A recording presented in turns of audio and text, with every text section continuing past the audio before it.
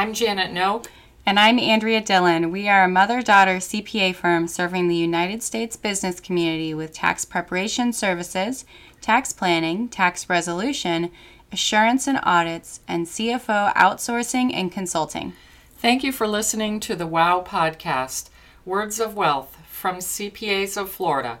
Learn more at cpasofflorida.com or call us at 239-936-6144. Hello. Today's episode should be pretty quick, but it's really important. So this keeps coming up in our world. So anytime something comes up a couple times, I figure it's a good topic to share with you. So I want to talk about stimulus checks yet again, the taboo phrase that keeps going away and coming back and going away and coming back and going away and coming back. So what happened was, if you hadn't filed your tax return and you wanted your stimulus check, the IRS had this tool on their website on irs.gov that was called a non-filer tool.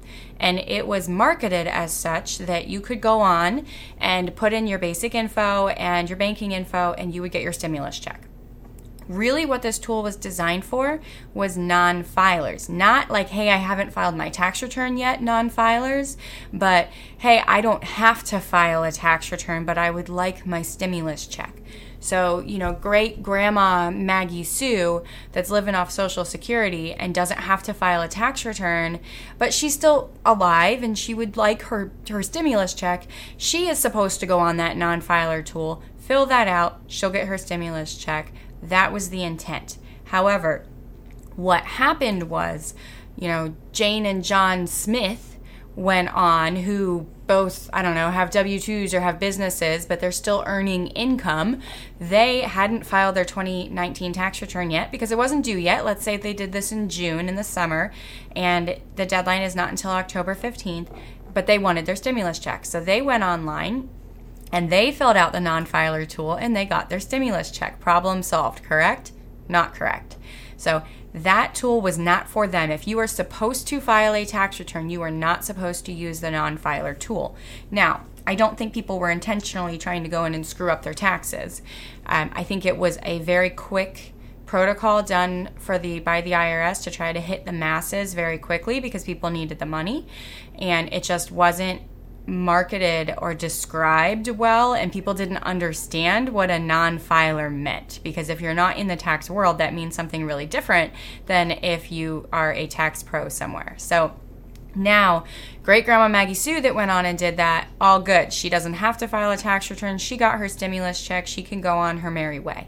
Jane and John Smith, who actually have to file a tax return by October 15th, which it happens to be today when I'm recording this, not all good. So now, let's say they did that. They did the non-filer tool on the IRS website. They got their stimulus check. They did that in June.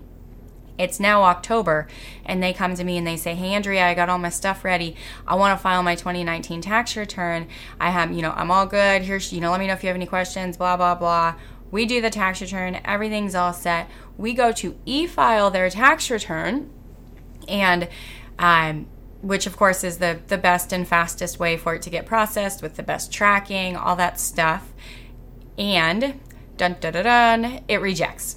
So the reason for that is because when you go on that non-filers tool on the IRS website and you say, nope, don't need to file, but I want my stimulus check, what happens on the IRS end, and this might not be the technical terms of it, but basically what happens is internally they file a tax return for you showing $0 of income, which then shows that you are eligible for the stimulus check and you get it. So when we try to e-file your tax return, which is your actual tax return, in their system, in the IRS system, they show that you already did that.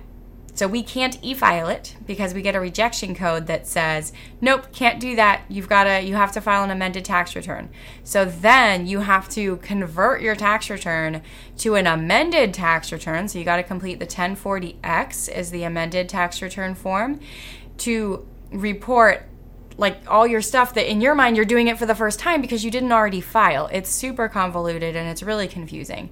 So Obviously, if your CPA firm is handling your taxes for you, they can take care of that. And I'm sure that they're familiar with it at this point because it's been happening for the last 6 months over and over again. But if you're trying to do it yourself and you're trying to make the deadline today and you're on like TurboTax or something trying to do it, you're going to have a problem because it's not going to be able to accept it. So if you get like a funky message like that, that's probably why. If you went on the IRS website and you filled out that tool and now you're having an issue e-filing your tax return, that's why. And you need to do an amended tax return showing that when you first filed, you had zero income, because even though you didn't file that tax return, technically the IRS did without you knowing it and when you authorized them to. So originally filed numbers are zeros, and then you're fixing it to what it was supposed to be. So there's a lot of back and forth on amended returns because technically you're allowed to e-file 2019 amended returns. I'm not sure if all the softwares are doing that. I don't know. I only know mine. So, but just be very aware if you're having an issue e-filing and you know you did that non-filers tool, that's why, and you need to amend that tax return. So I don't think that was the plan that the IRS had when they rolled that out. I think they were just trying to help get that money out quick, but that's what happened. So if you have any questions or if you think that you file and maybe you get a letter from the IRS at some point rejecting your return or whatever, if you have any issues, please, please, please reach out to us. We'd love to help talk you through it and see if we can help you fix it. I hope you have a great rest of your day, and thank you so much for listening in. I'm Janet Noak. And I'm Andrea Dillon. We are a mother-daughter CPA firm serving the United States business community with tax preparation services, tax planning, tax resolution, assurance and audits, and CFO outsourcing and consulting. Thank you for listening to the WOW podcast, Words of Wealth from CPAs of Florida.